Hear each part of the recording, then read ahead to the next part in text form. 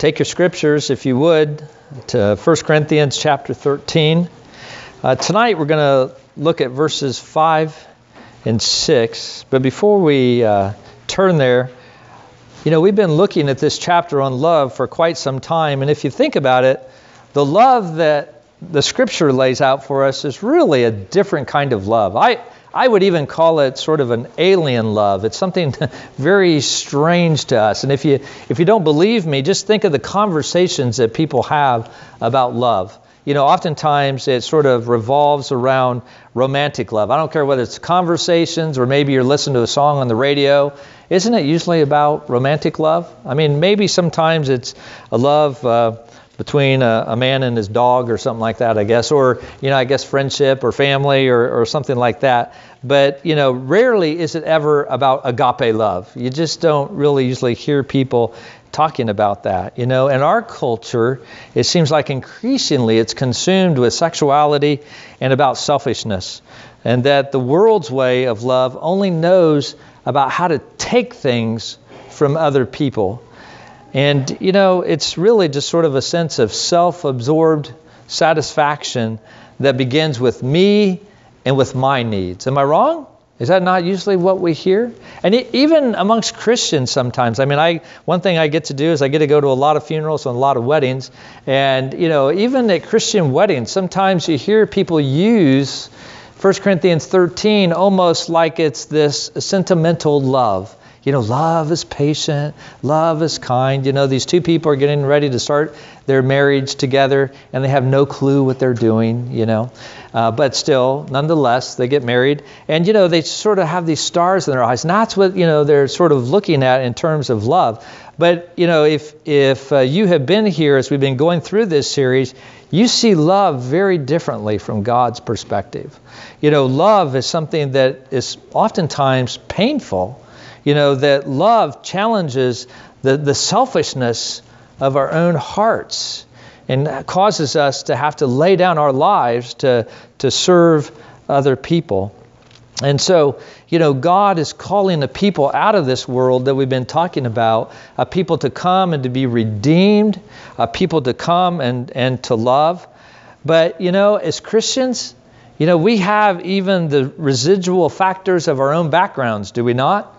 We have all this baggage, if you would, that we bring to us in the Christian life. And we have that continual struggle with sin and even the shames of the things that have happened in the past. And so as we come, sometimes we can view the passages like 1 Corinthians 13 as this checklist of stuff that I just need to try harder to do.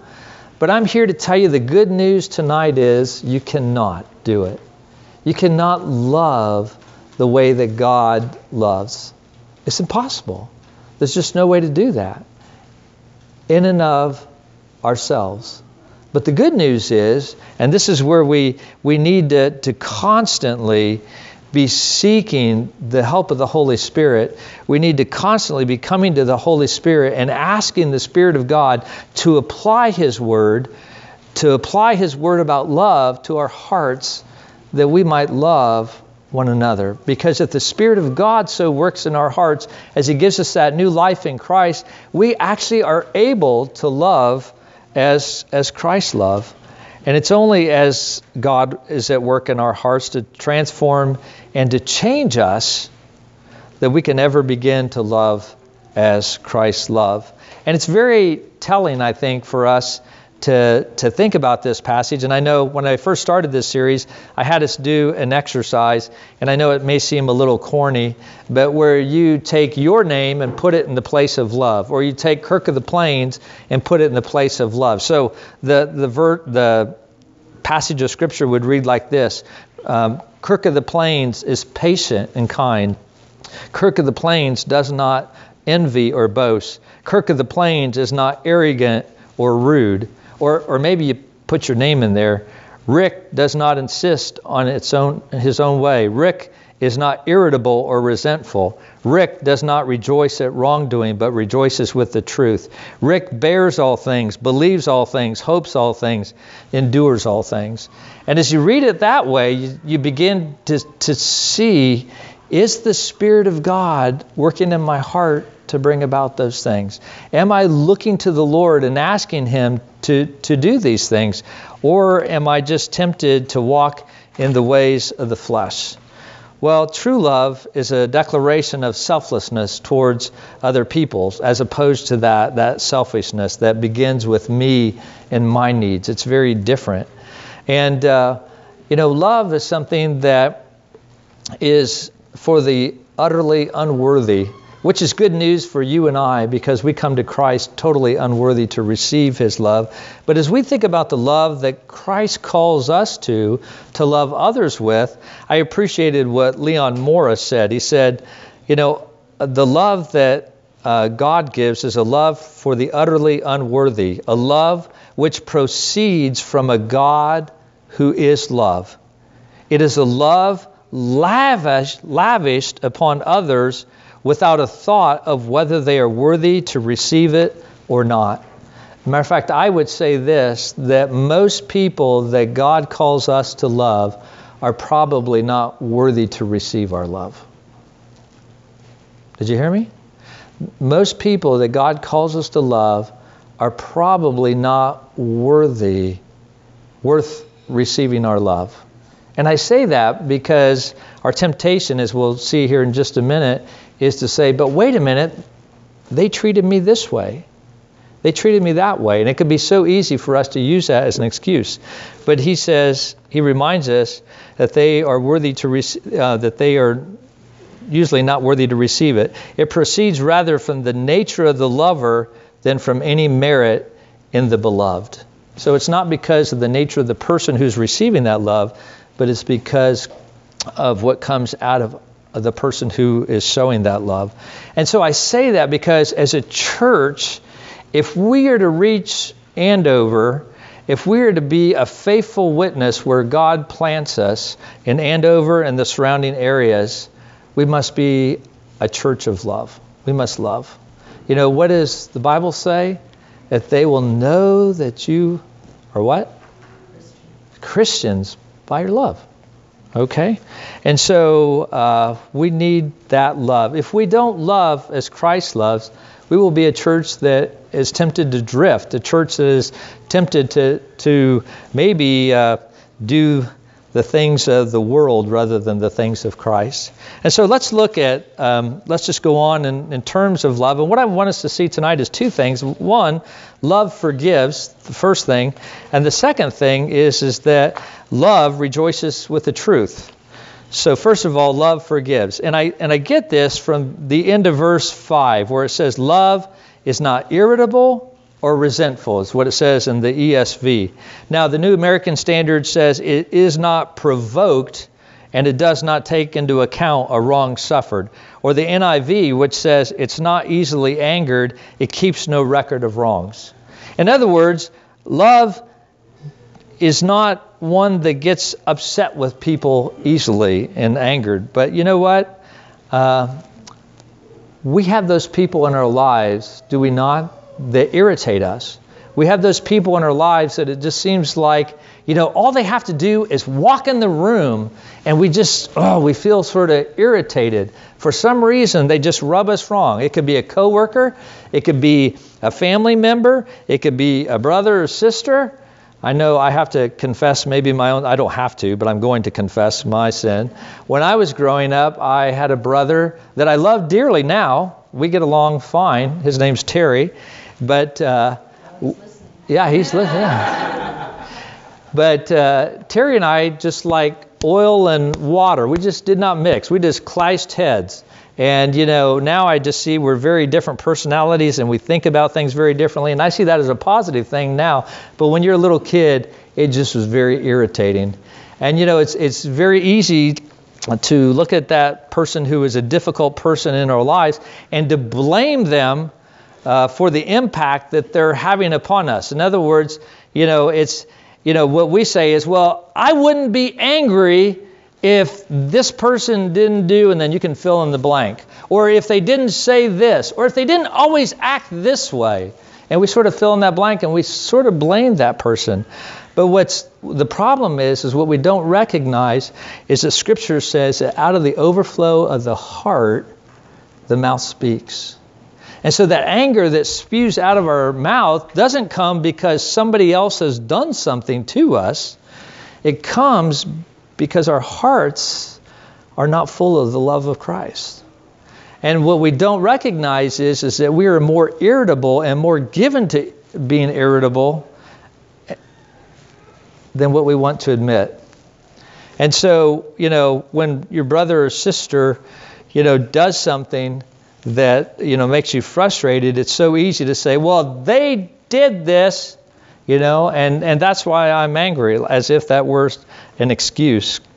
Well, I appreciate Jonathan Edwards. There's an illustration I heard this week where Jonathan Edwards had a daughter who had just an uncontrollable temper. And so there was a young man who came to Reverend Edwards and said, I'd like to have your daughter's hand in marriage.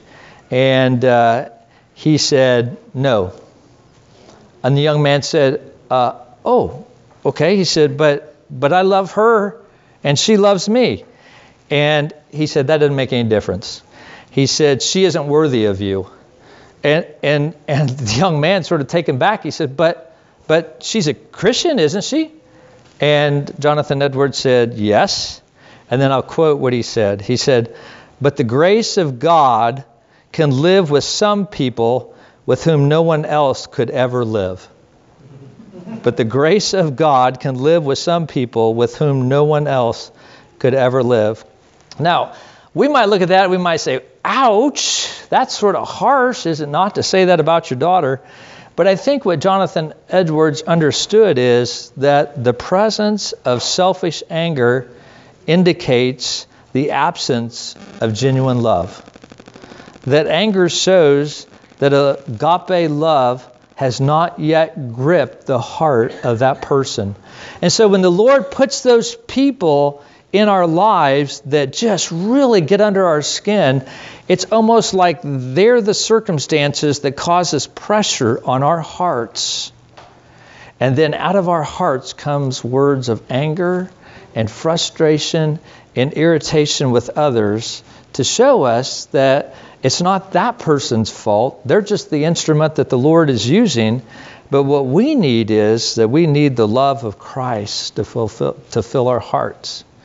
And we oftentimes could miss that. And I say that because, we live in a world that's just increasingly irritable and touchy. Have you noticed that about people in our culture? I mean, driving down the road, it's just like people get really upset. And, if you accidentally don't see someone and you pull over and maybe you cut them off a little short, then they're like honking at you and just like waving their fist, or not that I've ever had that happen to me, but that, or Facebook. Take Facebook. I'm not a big Facebook person. And one of the reasons I'm not a big Facebook person is, you get on Facebook and it's just like people don't have discussions anymore. If there's some issue that's going on Facebook and people are just like stating their position, and, you can't really disagree with people or sort of give an alternate view and try to have a dialogue with them. If you don't agree with them, what do? They just get upset with you. I mean, they start saying all kinds of nasty comments on your wall or whatever, or they just unfriend you. But, it's not really like people want to talk. And so it's so easy for us to look at our lives and say, well, at least as a Christian, I'm not like that. And so I'm okay. But Jesus said love is not irritable. And so often I think that sense of being irritable has something to do with a sense of rights that we have. That when we think that someone has invaded our turf, that we get defensive. And we think that not only is it that they have caused it, but we have the right to be angry with them. And we see ourselves as being justified in what we do. But let me read Christ's response to those who treated him wrongly, those who more than just were a difficult person in their life, but people who crucified him, who caused him to suffer. Look at 1 Peter chapter 2. 1 Peter 2, 23 and 24. As Peter is, talking about the suffering that is going on in the church, he uses Christ as an example and just how he suffered. And this is what he wrote in 1 Peter 2:23. When he, that is Christ, was reviled, he did not revile in return. When he suffered, he did not threaten, but continued entrusting himself to him who judges justly. He himself bore our sins in his body on the tree, that we might die to sin and live to righteousness. By his wounds you have been healed. You see, Christ was set free from responding in like kind to these people who were mistreating him. When someone treats us wrongly, we oftentimes get upset with them. And, because one, they owe us something. They did something wrong to us. And so we get very upset with them. But Jesus says, you don't have to worry about that debt that they owe you. Your Father who judges justly, he'll set all wrongs right one day. You can entrust yourself to him even now. That wrong does not have to be made right. You actually can respond to that person in love, because your Father will take care of that.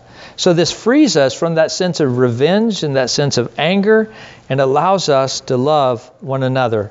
So we don't have to be so touchy with our wives, or get upset with the person who is driving crazy. We can love as Christ works in us through his Holy Spirit. But love also is not resentful. Like I said, some of the other translations say, the ESV says resentful. The New American Standard says does not take into account a wrong suffered. NIV says it keeps no record of wrongs. It's really an accounting term that he's using here that means to credit to someone's account. So what he's saying is that love doesn't store up the memory of those wrongs that have been done against us. The picture I can think of in terms of this whole idea of storing up and this accounting thing of crediting to people's account, I still think of the Walt Disney version of Charles Dickens' Scrooge. And was it McDuck, I think, that was sitting there, and he was just like counting, all the money that he had and all the debts that people owed him. And he was writing all those debts in his book so he wouldn't forget, so he could collect on every one of those debts. And I think, how often that is like us. That if somebody wrongs us, we have this great storage bank in our minds where it seems like we store all the details of that hurt. That sometimes we just like play this video over in our head of the wrong that's been done to us. And we not only have captured it all in, for whatever the latest technology in video is, not only have we captured it in perfect color and everything, but, we even, when we get to those points when people have wronged us the most, we just sort of slow the video down and we just sort of meditate on what it is that they have done wrong to us. And it just causes within us this sense of anger, this sense of self-righteousness that we've already looked at and says is not part of who we are in Jesus Christ. Maybe you've met, people in your life who this is the first time you met them. Didn't know them from Adam's house cat. And, you meet them and it's not 5 minutes and they're sharing to you, a perfect stranger, how somebody has wronged them. And so-and-so said this, and then this happened, and then they did that. And you're thinking, whoa, this is like TMI, too much information. I just met you. But there is such bitterness in their hearts because of the wrong that has been done to us. But Paul tells us that where love has invaded our life, where love has invaded a church, it will not be filled with people who love to store up in their memories those things that people have done wrong to them. Now, some people will say, well, you need to forgive and forget. Well, I would suggest to you that we usually don't forget as human beings when somebody wrongs us. And I think to say forgive and forget sometimes conveys something that's really not helpful as we're dealing with those wrongs that have been done for us. Now, let me just explain how forgiveness works. That if you think about forgiveness, typically there is something some wrong that's been done. Let's just say one of you was gossiping about me as a preacher of the church, and you were saying all kinds of wrong things about me, and I found out about that. And so, I talked to you about that. Well, the reality is, because you did that thing that was wrong, because you spoke those evil words, God says that's wrong. There's a debt that is owed to me, right? Do you follow me? You said something wrong. There's a debt that is owed to me. And our temptation is then to take that debt and to make sure that we collect on that. We all turn into bank collectors, when it comes to the sins that other people commit against us. But what Jesus says is forgiveness is saying, you know what? What you said was wrong. It violated the law of God. And because of that, there's a debt that's owed, right? Yes, right. Okay. Forgiveness says, you know what? Then I will pay that debt. I will cover the costs. Even though you said the words and you said it about me, I'm going to release you from that debt, and it's been taken care of because I'm going to pay that debt. And that's exactly what Jesus Christ did upon the cross for us, is that we committed the sin against him, and he didn't just say, oh, forget about it, it's no big deal. There's a debt. And that debt has to be paid, and he paid that debt in giving his life for us. And he calls us to do the same with other people, that we are to release them from that debt. And so what happens is that when somebody in the community comes to me and said, Pastor Rick, you know what I heard? I heard that someone in your congregation said this about you. And I'd say, yeah, I know about that. Now, did I forget that happened? Nope. That's where I said, I don't think this whole idea of, forgive and forget, is really helpful, because we do remember the things that are done. But I can say to that person, yeah, I know that happened, but you know what? It's okay. It's already been taken care of. That's already been actually paid for, and it's actually not an issue anymore. It's all gone. There's no debt. And so we can bear witness to how God frees us to be able to forgive one another. Love is not resentful. It doesn't keep a record of wrongs, because love forgives. Love releases other people from the wrong that they have done.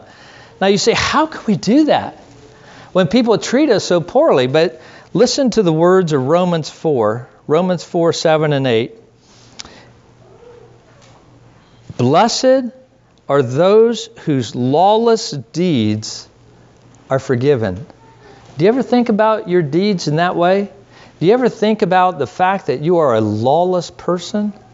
I'm a lawless person. Don't we usually talk about, I made a mistake, or, okay, so I shouldn't have done that. We want to sort of lighten our offense against God. But the reality is the offense that we have with God has a debt attached to it. It's a lawless deed. And he says, blessed are those whose lawless deeds are forgiven and whose sins are covered. Blessed is the man against whom the Lord will not count his sins. Did you hear that? Jesus says that there is not even the remotest possibility that our sins will be held against us. Now, I don't know about you, but that is good news for me. If you knew my life, if you knew the way I lived, you'd be like me. You'd be rejoicing that God doesn't hold that against me. I don't have to worry and to think that when I get to heaven, Jesus is going to pull out that video and he's going to show everybody all the different numerous ways that I have sinned against him and all the debt that I owed him. He's not going to do that, because those sins have been forgiven. Listen to the words of Psalm 103. Psalm 103, verses 10 through 14. I know you've heard this, but brothers and sisters, just dwell on this. Just think about this. He does not deal with us according to our sins, nor repay us according to our iniquities. For as high as the heavens are above the earth, so great is his steadfast love towards those who fear him. As far as the east is from the west, so far does he remove our transgressions from us. As a father shows compassion to his children, so the Lord shows compassion to those who fear him, for he knows our frame and remembers that we are dust. Nowhere in this passage does it suggest that our sins are not real. And nowhere does it suggest that our debt is not real.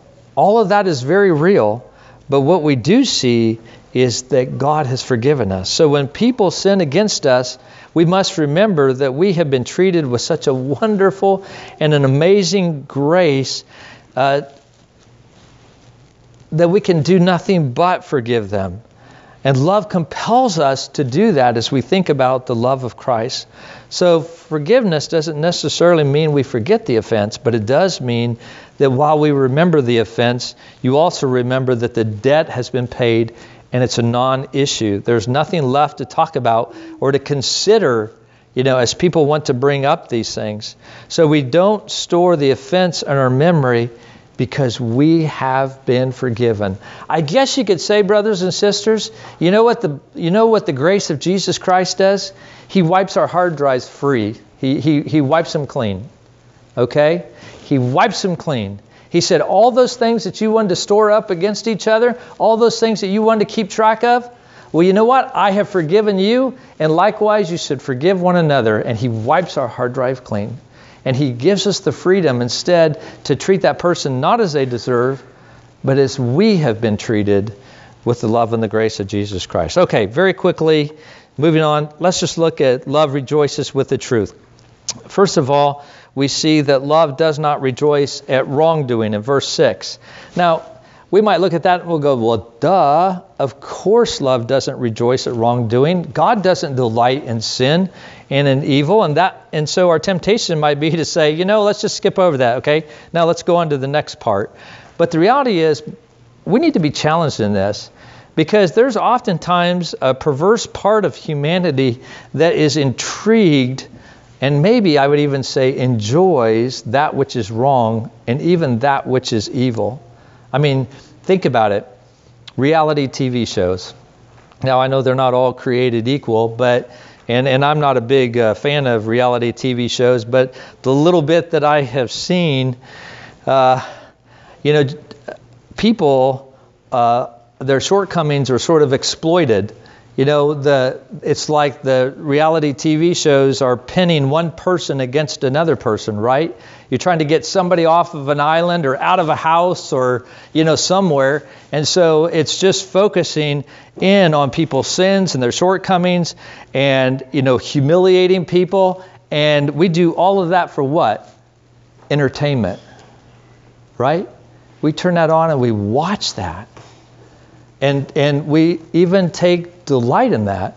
I told my wife the other day, and I'm a firm believer in this, I said, we sort of listen to how people of old used to go to the Colosseum and watch Christians get killed. And we hear that and we're thinking, really? You guys did that for fun? I can't believe you would do that. That is just like sick. But I said, sometimes I think these TV reality shows just aren't much different. There's just not blood is the only difference. But as far as people being destroyed and just decimated, it's the same thing for the most part. Or even the evening news, How many times have you heard something like, teacher abuses students, more news at 11? And what do we want to do? I wonder what that's about, And we want to watch the news at 11 to hear what the details are about. There's just something in us. Even gossip in the church. People will say something about someone else that, share a sin that they've done, and we're just like, really? Well, tell me about it. I mean, the only reason I want to know is I want to pray for them, So just tell me so I can pray for them, But we want to know those things that are wrong in other people's lives. And all that is a temptation to be delighting in that which is wrong or that which is evil, which goes against what love is. But love cannot rejoice in evil or wrongdoing. As love characterizes our church, we will not only be able to rejoice, we will not be able to rejoice or have joy when evil is exalted. Instead, we see that love rejoices in the truth. listen to the words of Philippians 4:8 and 9. Whatever is true, whatever is honorable, whatever is just, whatever is pure, whatever is lovely, whatever is commendable, if there is any excellence, if there is anything worthy of praise, think about these things. What you have learned and received and heard and seen in me, practice these things, and the God of peace will be with you. But too often we as Christians have a temptation to delight in those things which are not good. I had a fellow preacher one time give a sermon, probably one of the best talks that I'd ever heard. And his premise was basically, if you don't want to have discipline cases in your church, then make discipline a normal part of your church's life. And I thought, wow, that's really intriguing. But what he was saying is that you need to deal with the sins and the shortcomings of a church on a regular basis, sort of like you do with your kids. You know, if you don't discipline your kids, what's going to happen? They're probably going to grow up to be hellions, you know? Forgive me, but that's, you know, they're going to be really bad. And if we don't deal with it then, and in many ways it's the same way in the church. And we have to be careful. We have to be praying for one another. And that's one of the ways. I think we think of discipline only in terms of excommunication and just, you know, get the person out of the church. But there is so much more in terms of church discipline. And it starts with just exhortation, just encouraging one another. Brother, sister, be careful. Look at your lifestyle. You see what you're doing? There's danger there, you know? And praying for that person and loving that person and being careful with that person, you know, to encourage them towards the Lord Jesus Christ. We got to be careful that we don't rejoice in that which wrong, but instead it says in verse 6 that love rejoices with the truth. I think this is pretty self-explanatory. Love is glad when truth prevails. That's just all there is to it. And I know that in our culture, there seems to be a dichotomy between love and between truth. You know, I hear Christians, and it's just like, to me, it's like fingers on a chalkboard whenever I hear Christians say, well, you know, we just got to be careful not to talk about all this theology stuff and all, you know, this Bible doctrine and stuff. And instead, what? We need to love these people. And it's like, whoa, you just drew a line there that God doesn't draw. You know, in some churches, we see love is one side and truth is the other. But Paul says here that love rejoices in the truth. And so kids, I'll tell you, if you ever have a friend who says to you, hey, you want to go do this? Hey, let's go steal the neighbor's apples, okay? That'd be great. You know, and if you really like me as your friend, you'll go do this with me. Well, you know what? Is that love? Does that person really love you if they ask you to go do something that goes against what the scriptures say? No, not at all. Or maybe, young ladies, a young man says to you, if you love me, you'll be with me in this way. That man doesn't love you. He could care less about you. He only cares about himself. Because love rejoices with the truth. And so as Christians, we need to rejoice in that. Now, I do want to read one passage for you, if you would. Just turn to 2 John chapter 1. Well, or just 2 John. John's second letter to the church, beginning in verse 4.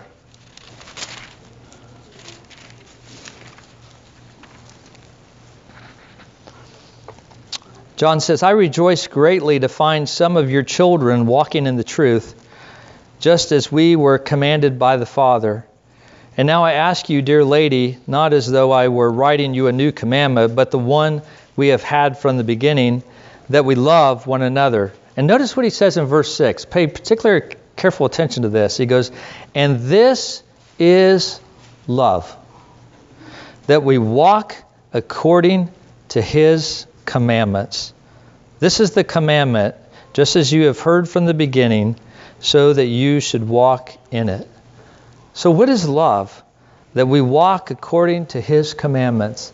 So when it says that love rejoices in the truth, we have to be careful not to think that what that means only is that love delights in what God's word says, or that love loves to talk about the intricacies of theology or the Word of God. Are those things good? Yes. Those things are wonderful, and I hope that we do that a lot in this church. Okay, but it's not just that.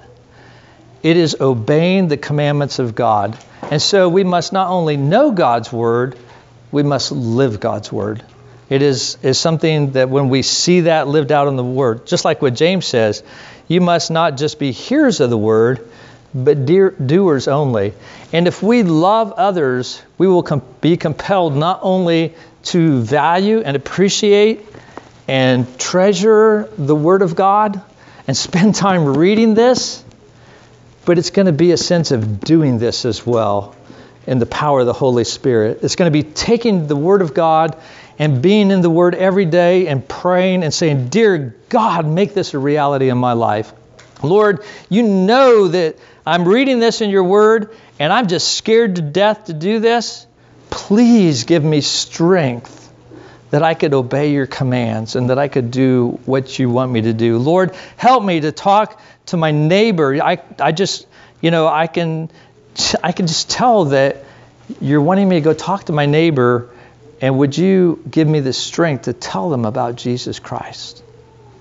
You know, it's that sense of walking in obedience to the Lord. And so, how are we doing as a church? Is Kirk of the Plains not irritable? In other words, are we not touchy or easily angered? Is Kirk of the Plains not resentful? It doesn't keep track of the wrongs that have been done to it. Instead, Kirk of the Plains deals with those wrongs. It's done, it's dealt with, and it's gone because we've forgiven. Kirk of the Plains doesn't take joy in wrongdoing. Kirk of the Plains doesn't gossip and delight in passing around the sins of others. But Kirk of the Plains rejoices in the truth, has great joy in obeying the commands of God and doing what he says to his glory. Oh, may the Lord make us that church. Amen? Amen. Let's take just a moment and just sort of meditate on the word that we've just heard. Just bow your heads if you would. Let's just meditate upon this, and then we'll close in prayer in just a minute.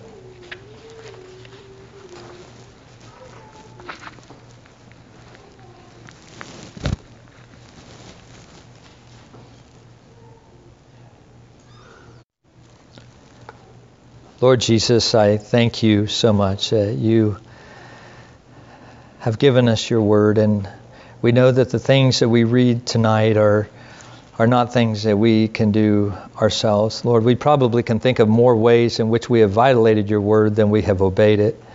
But we come to you tonight, though, rejoicing that your love is different and that you have promised, God, to that we could have this love through the Lord Jesus Christ. We just pray that your Spirit would work in our hearts to cause us to love others with Christian love, not just a love of this world, not just a good moral love, but a righteous love, an agape love that comes only from you.